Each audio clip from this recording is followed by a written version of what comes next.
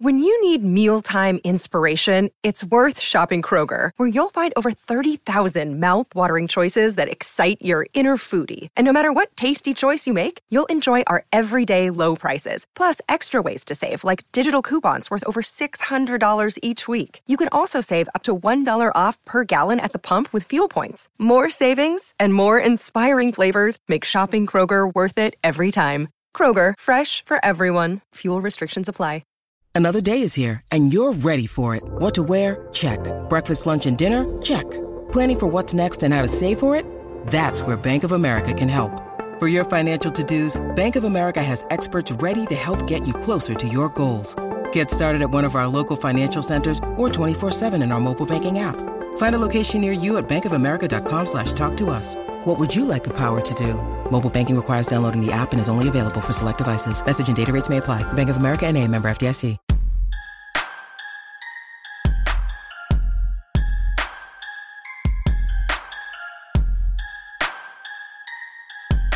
Hello, everyone. Welcome to our Monday edition of the Orange and Brown Talk podcast, the Hey Mary Kay edition of the podcast. I'm Dan Lobby, joined as always by Mary Kay Cabot. Our Football Insider subscribers sent us their questions. We're going to go through them.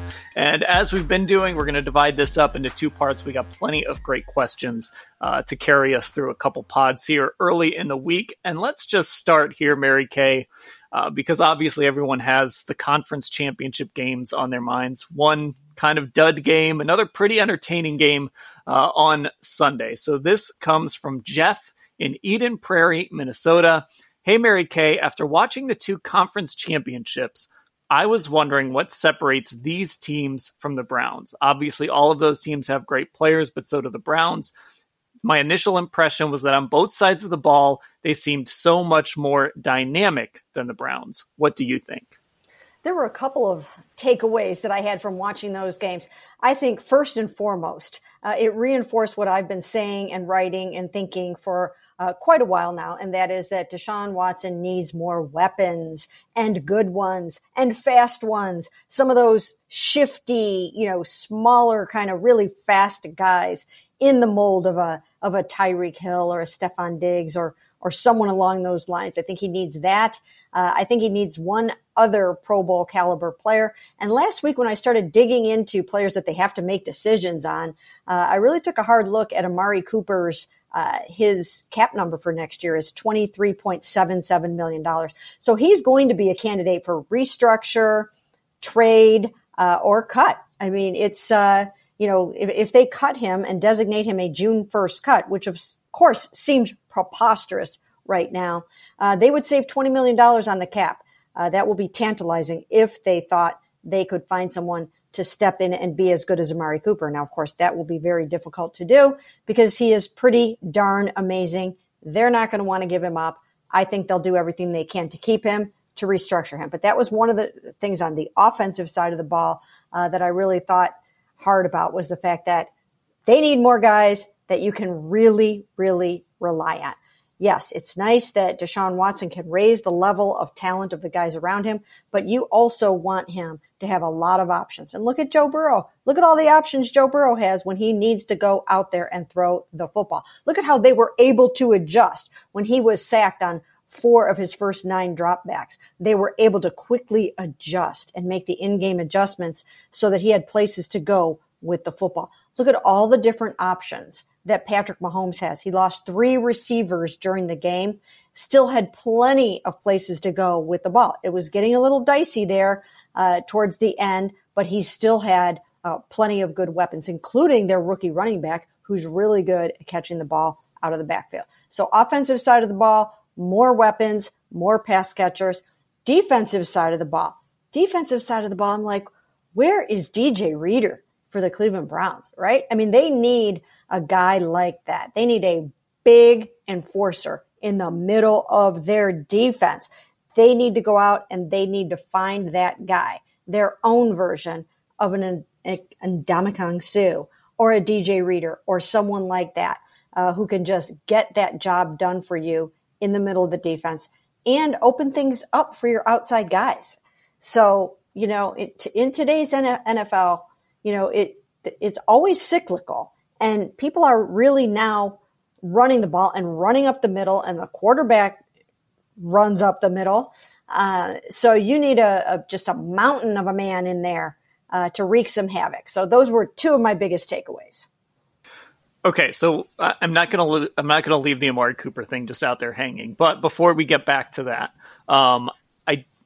I think it's interesting when you mention kind of how both these teams are built in the receiving core, because right, Cincinnati just has a bunch of weapons: Jamar Chase, T. Higgins, Tyler Boyd. I mean, T. Higgins is probably a number one receiver somewhere once he hits free agency. And the Chiefs kind of took this different approach after having such a clear number one. And I'm not including Travis Kelce in this. Obviously, Travis Kelce's the guy there. But having just the receiver position, having a clear number one in Tyreek Hill. And then they just kind of went out and signed a bunch of guys like Juju Smith-Schuster, a good receiver, Marquez Valdes-Scantling, a guy who's really fast. Mecole Hardman, a guy that they've had around for a while. I've never been a huge fan, but they have him. They draft Sky Moore, Justin Watson.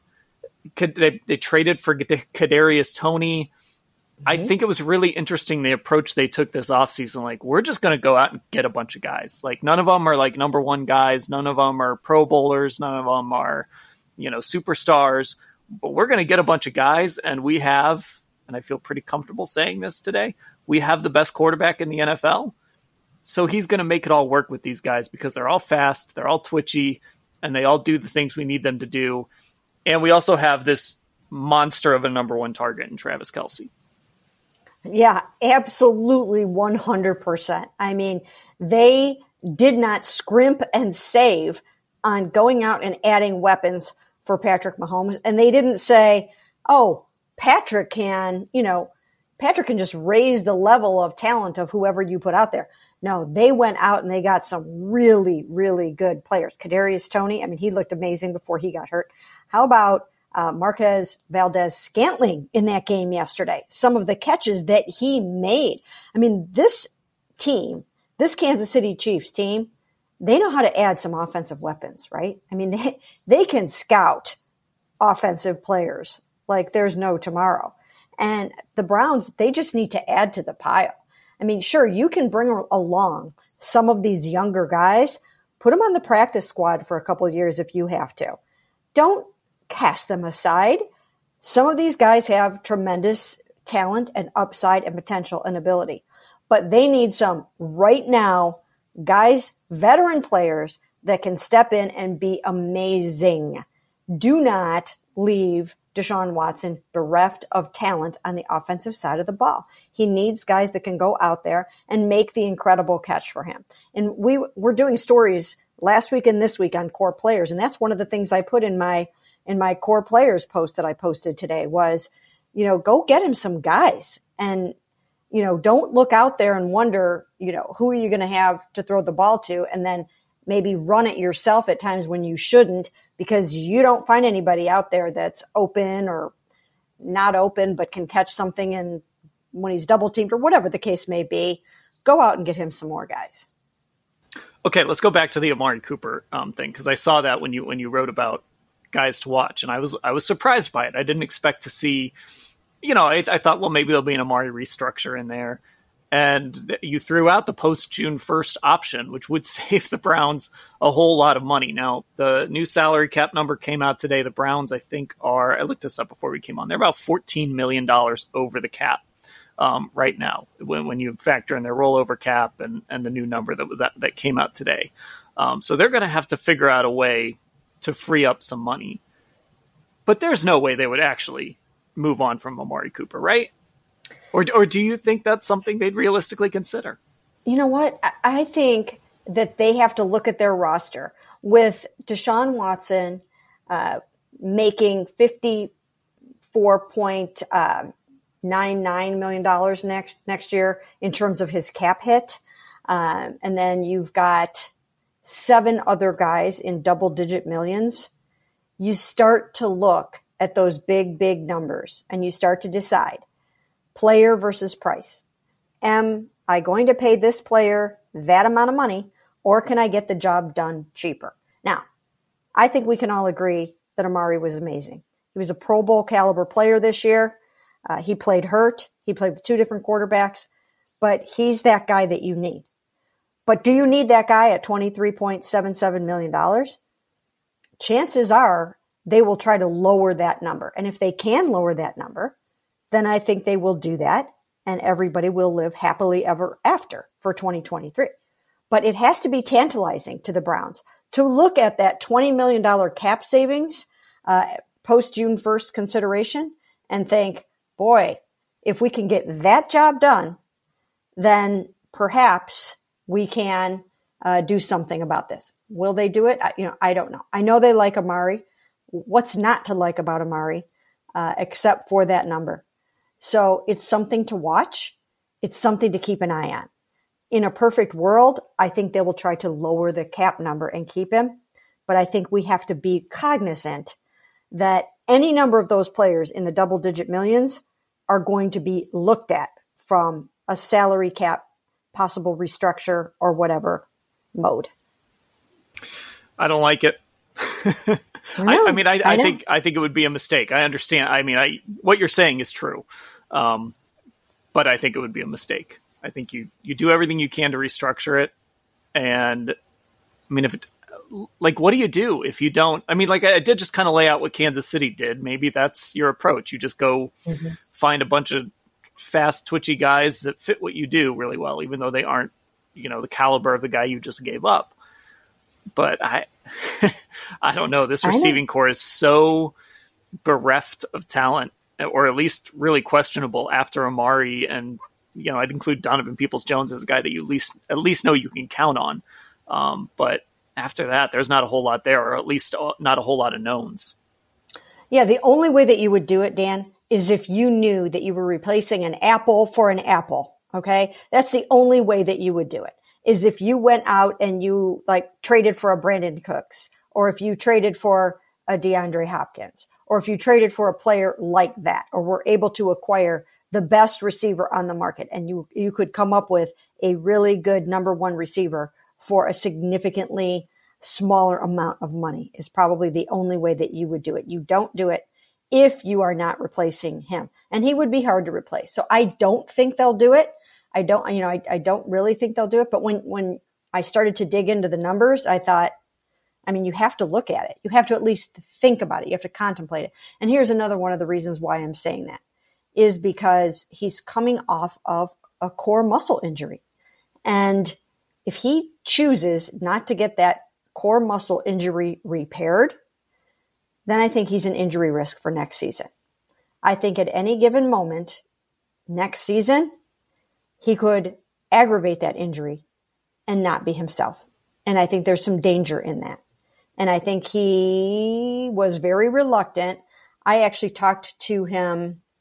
I might have talked to him one-on-one at his locker for a minute about the surgery and whether or not he would be interested in doing it. I just got the impression from him that if there's any possible way that he doesn't have to have the surgery, that he's going to try not to have the surgery. And that's fine. That's personal preference. And maybe he has professionals that would help him find a way to get the core muscle healed up perfectly with rest and treatment and other things.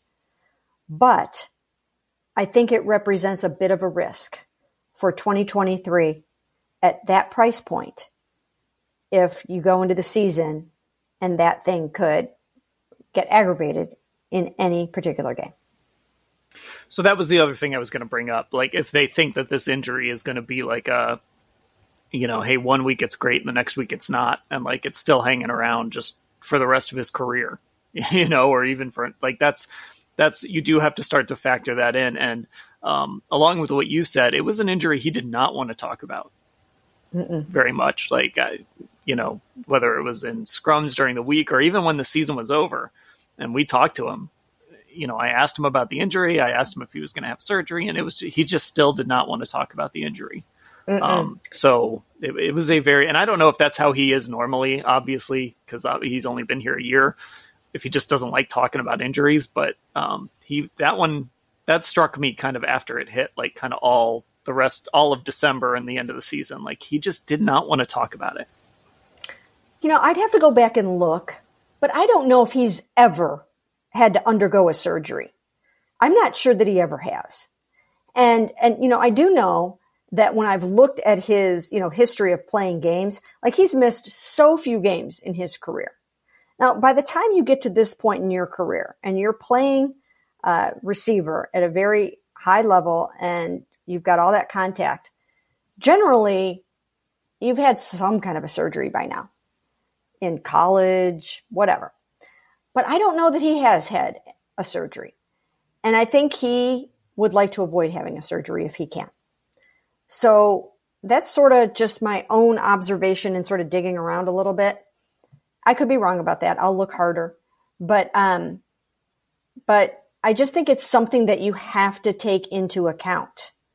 I think you have to wonder, is he going to be okay just trying to let this thing heal on its own at that amount of money? And in that scenario, you might want some club protection on that. You might have to do some kind of an incentive-laden contract. And what leverage do you have? You can cut him. You can cut him, right? Not that you would do that, but if he's a June 1 designation and you can save yourself $20 million, you could go to him and say, okay, well, we need this, this, and this, or we've got to do the contract this way. So I just think it's a conversation that they're probably going to have. Again, I don't have any inside knowledge on this right now. I could be completely wrong about this. Okay. Somebody, could say to me, you're crazy. There's no way that they will touch him. He's an untouchable and they have to have him and he's amazing. And this is nuts. That could be the case. But when I start to look at the numbers like that, it makes me feel a little less crazy wondering about these things. Yeah, again, you're not wrong. Like they have to have discussions, but I still think it would be a mistake. I think he's not Jamar Chase. He's not Justin Jefferson, but he's a number one receiver. And I actually wasn't 100% sure about that coming into this year. Is he a number one or is he kind of like a 2A, those weird tiers that we put together in our heads? Mm-hmm. He looked like a number one receiver when he was healthy this year. He looked like that guy, and you pair the right people with him, put some speed on the inside and maybe another speedy guy on the outside. Mm-hmm. And you've really got something in this receiving core. You know what? I agree with you. When I watched, the Cowboys play and I saw CeeDee Lamb making some of those catches, I looked out there and I was thinking, Amari can make that catch. And not many people can. I mean, you don't make 4 Pro Bowls unless you're really amazing. Okay. I mean, he's really, really good and he's worth the money, I think. But once again, when you get to a certain point with your big money players, the Deshaun Watsons, the Myles Garretts, Denzel Wards, you have to start to make some decisions. And again, hopefully for the Browns and for the fans and for Deshaun, that Amari will be here next year and everything will be fine and everybody will be happy. But I just think that he falls into that category of, can we move any money around in this shell game a little bit and make this a little bit more feasible, or what are we going to do here?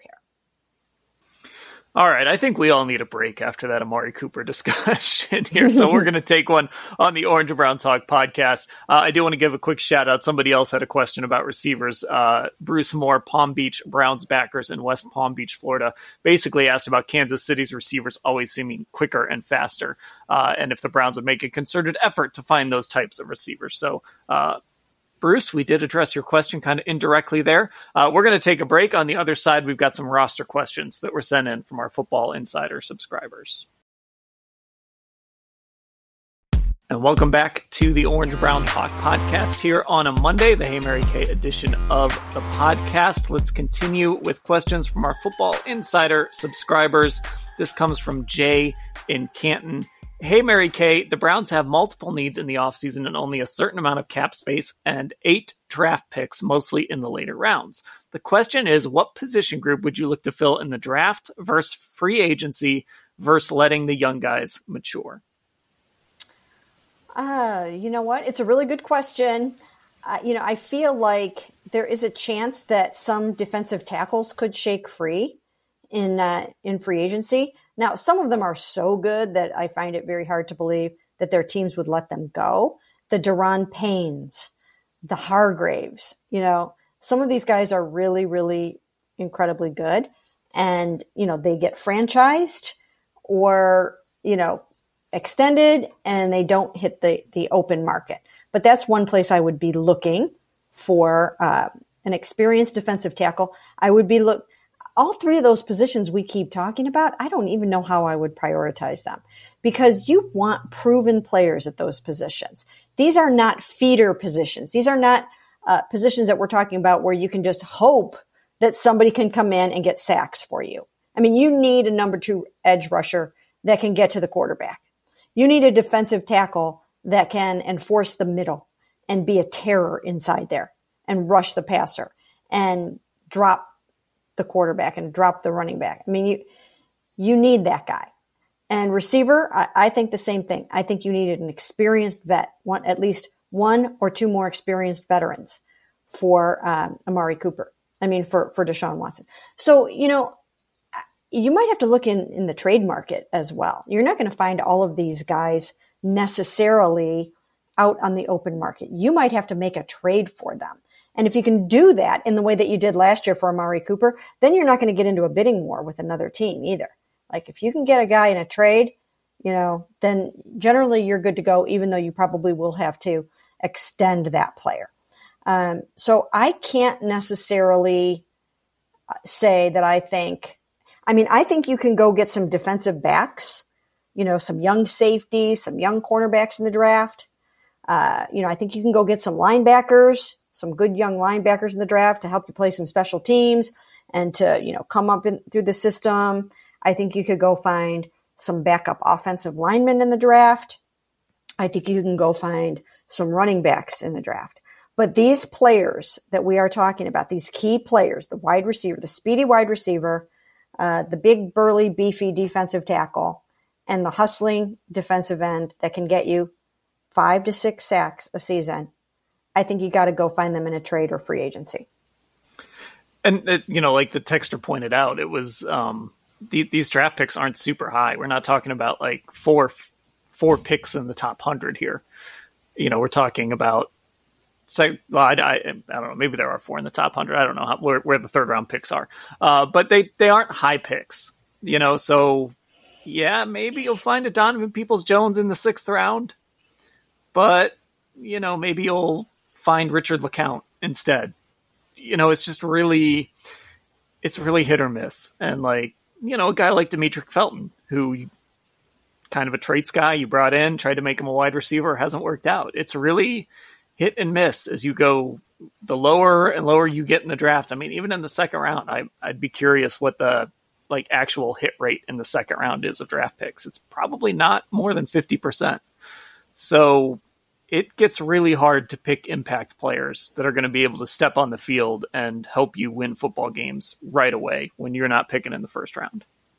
Yeah, we'll have to look that up. That's a key thing to know. Now, of course, they can trade back up. They can try to get a couple more higher picks. If they could get another pick in the 2nd round, that could probably really help them.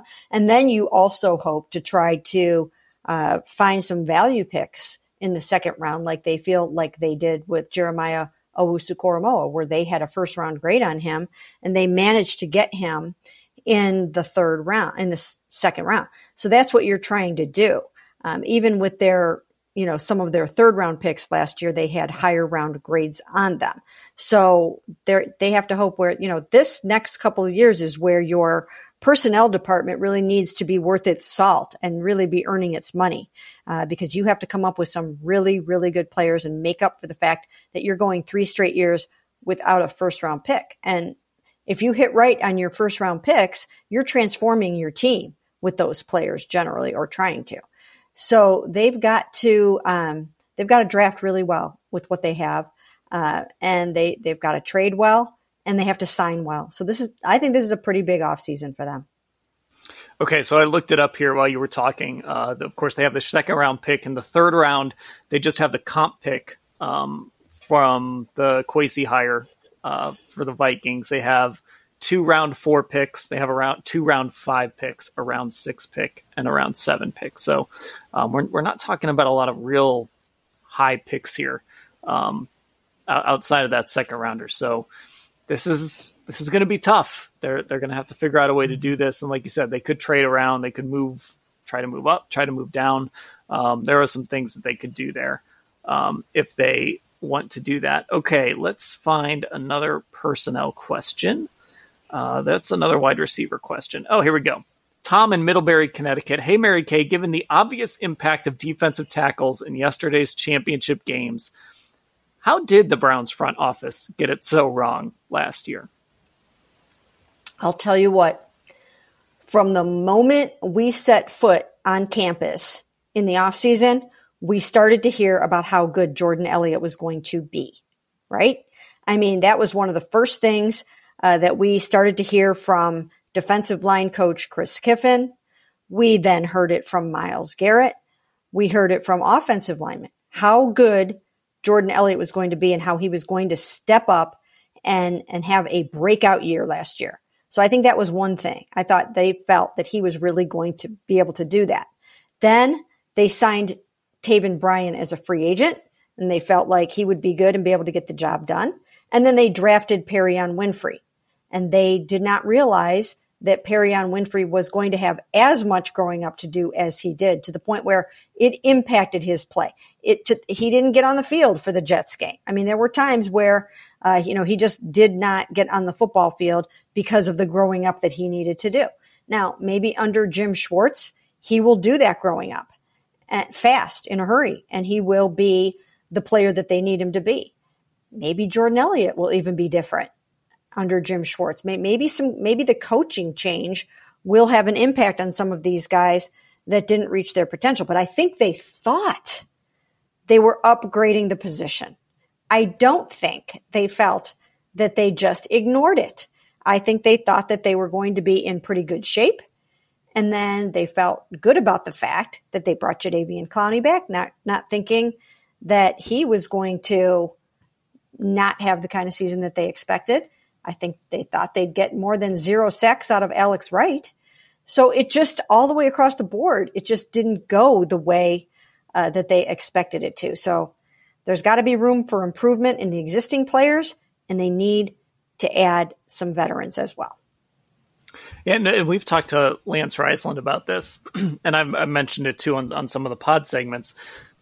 It was really concerning when Philadelphia came in and had those practices. And I think at the time, you don't want to put too much weight in like just watching those couple practices and making big sweeping generalizations, because you just never know. Some of it's based on who's suited up, some of it's just everybody practices a little bit different. But definitely in hindsight, some of those concerns that you might have had watching those practices certainly played out for the Browns. And then as good as Philadelphia looked, that obviously has played out in getting them all the way to the Super Bowl.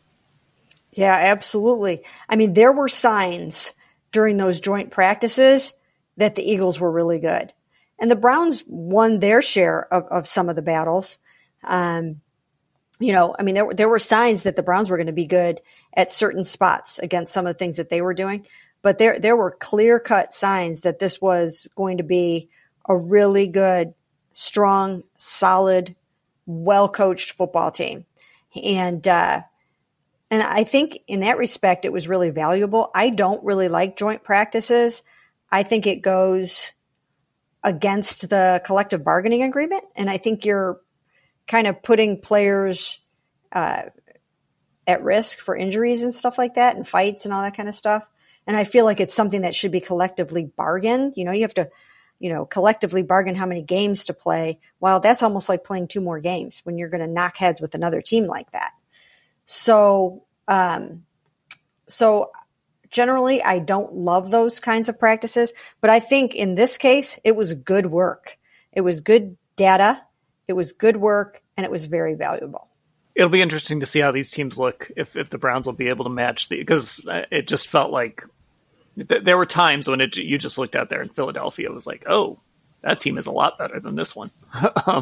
And especially a lot more physical than this one. I think we've seen in the playoffs how physical all of these teams are, and all those teams that played on Sunday as well. This comes from Frosty in Petersburg, Virginia. Hey, Mary Kay, do you agree the 4 final teams had very good defenses, and how long will it take for the Browns to have a defense that good? I do agree. And it used to be even 4 years ago where teams just didn't put that much money or thought or resources into their defenses. I mean, even Kansas City up until 3-4 years ago did not have a very good defense. And they would just kind of hold it together with their amazing offense. Well, now it's all about getting to the quarterback. It's all about that, big guy in the middle. It's all about pressure. It's all about disruption. It's about takeaways. And again, I think that the Browns need an infusion of talent.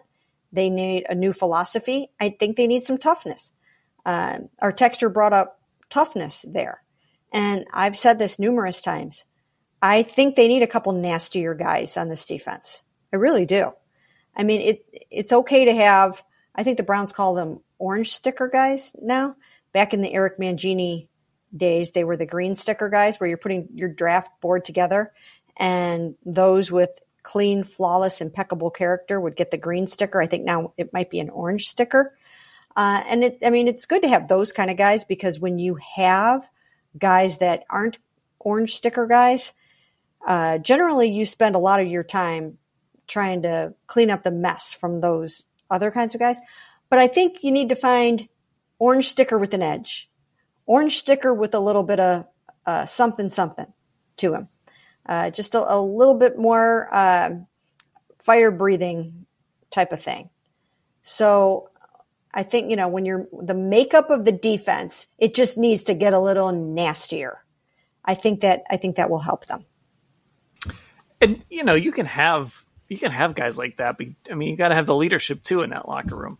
And, this defense just isn't built like that. But, when you see Cincinnati go on the road in 2 really tough environments, and their defense played really well. And now finally Lou Anarumo is getting some interview requests.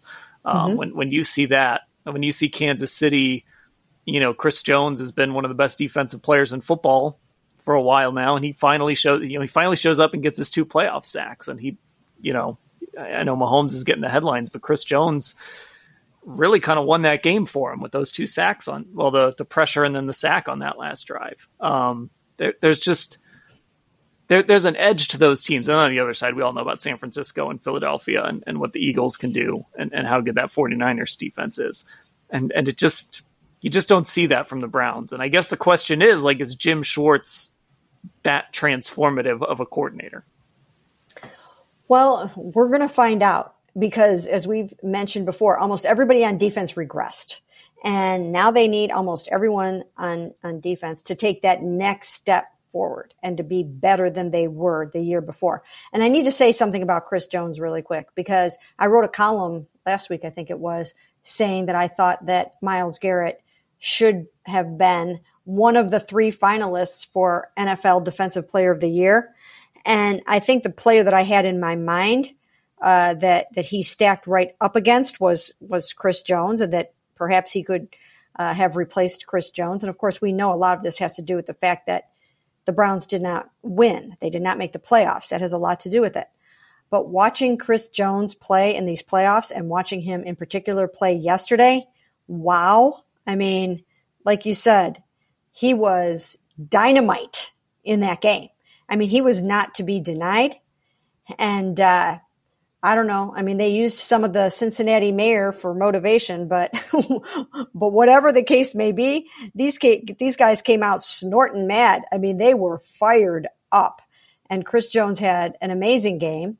And so then I was rethinking that yesterday. I was like, did I, was that, unfair for me to, to kind of say that Myles should have been. I still think he could have been one of the 3 finalists, but to decide who you are going to take off the list and put him in there, really, really hard. By the way, yesterday, just kind of confirmed something I think we all know, but I think when guys stand there at podiums and say, no, this didn't bother me, or no, I didn't really hear them say that, or whatever it is, don't believe a word they're saying.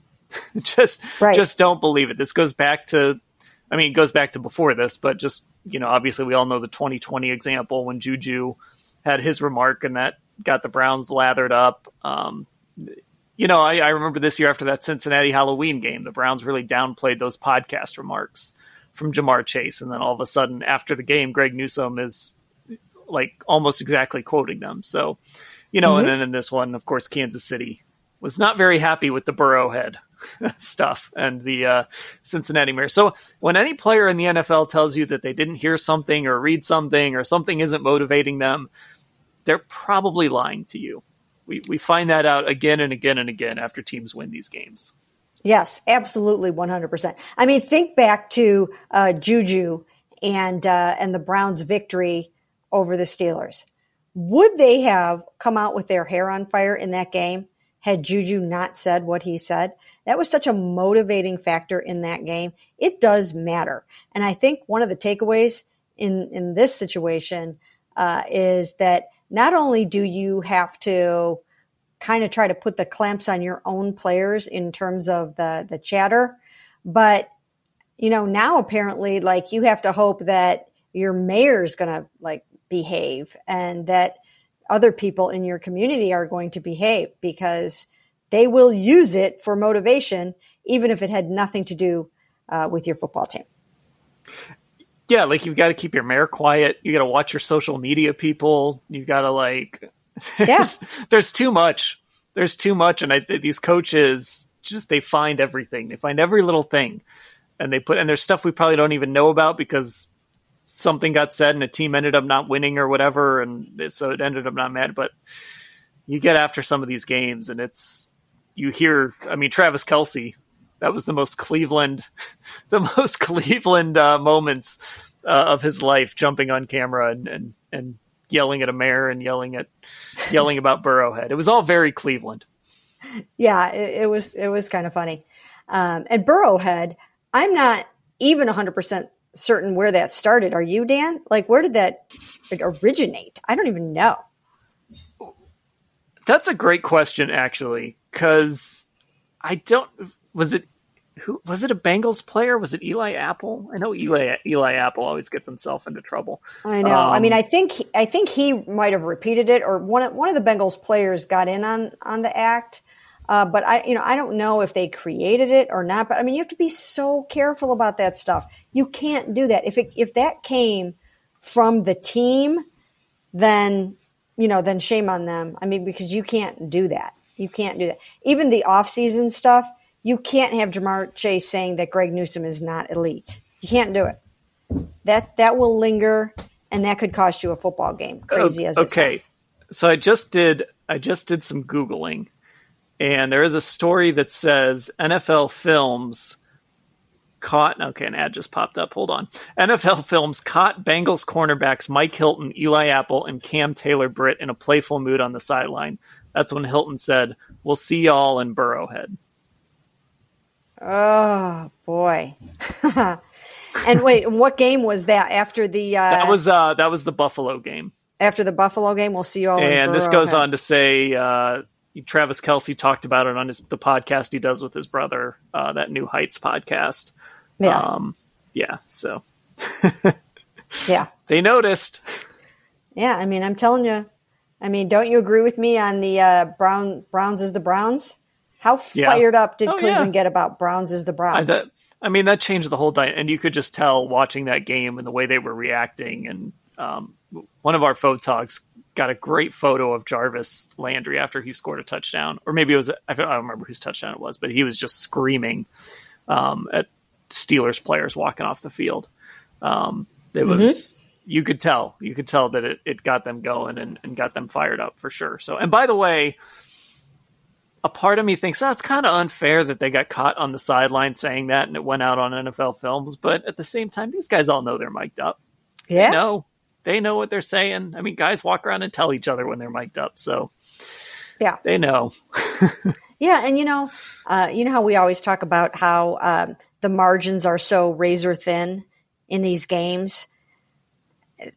Sometimes something like that, Burrowhead, can be enough to put a team over the top. I mean, it's such a close football game. All it takes is one tiny little thing and you're done. So teams do need to be careful about that sort of thing. I bet too that there was a little bit of like Patrick Mahomes was probably sick of just hearing about Joe Burrow. Mm-hmm. Like he was probably just sick of hearing about like, oh, Joe Burrow's the guy and just all this. And obviously we're a big Joe Burrow podcast here, but I'm sure there was a part of it that was like, he was just sick of hearing like Joe Burrow was kind of coming for his throne as the best quarterback in the league. I'm sure there was some of that. Yeah. I mean, to try to beat a team for a fourth straight time, that's really hard. Patrick is so competitive. You knew that ankle or no ankle, that he was going to put it all out there and leave it all out there. That was the beauty of that football game. It's just like two really good quarterbacks, but also two fiery leaders and two ultra competitors. I mean, it was exhausting just watching it, wasn't it? Yeah, and it was a grind too. This wasn't like a shootout where everybody was just making plays all over the place. This was kind of a grind of a game. It was, there were certainly moments, but yeah, and it was tense and yeah. I'm sure Browns fans don't want to hear this, but we could see a few more of these AFC championship matchups here between those two teams. And of course, that's why you go and get, as we've said before, that's why you go and get Deshaun Watson, because you want to have a guy who you think is good enough to spoil that party when he's at his best. Yeah. I mean, the bar is set.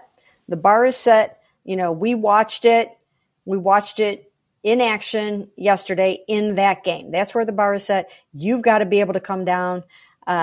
You've got to come from behind. You've got to be able to play hurt. You've got to be able to squeeze the ball into tight windows. You've got to stay as penalty free as you possibly can. You can't make stupid mistakes. I mean, a taunting penalty. I mean, things like that can't happen.